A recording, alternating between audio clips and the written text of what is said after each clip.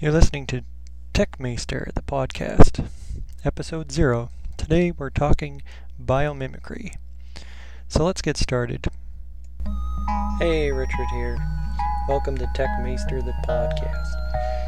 If this is your first time listening, welcome, noob.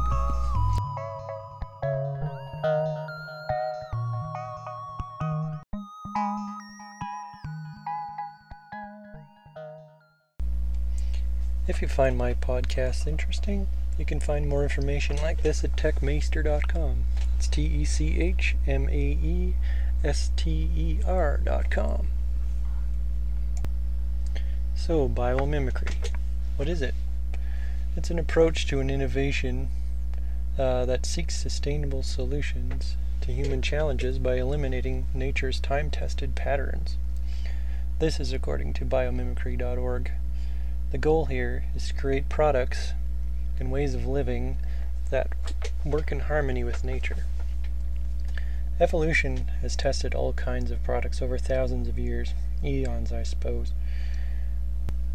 By studying that which is tried and tested to work in harmony with it in ecospheres and the earth, it's easy to see the advantage of this copycat research.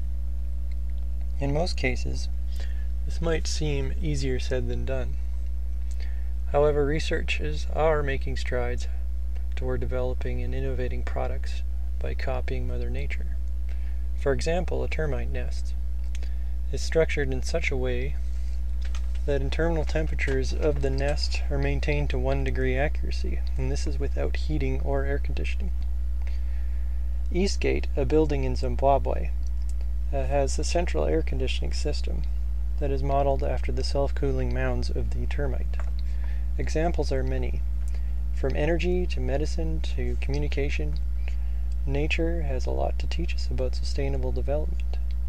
To learn more about biomimicry, visit biomimicry.org.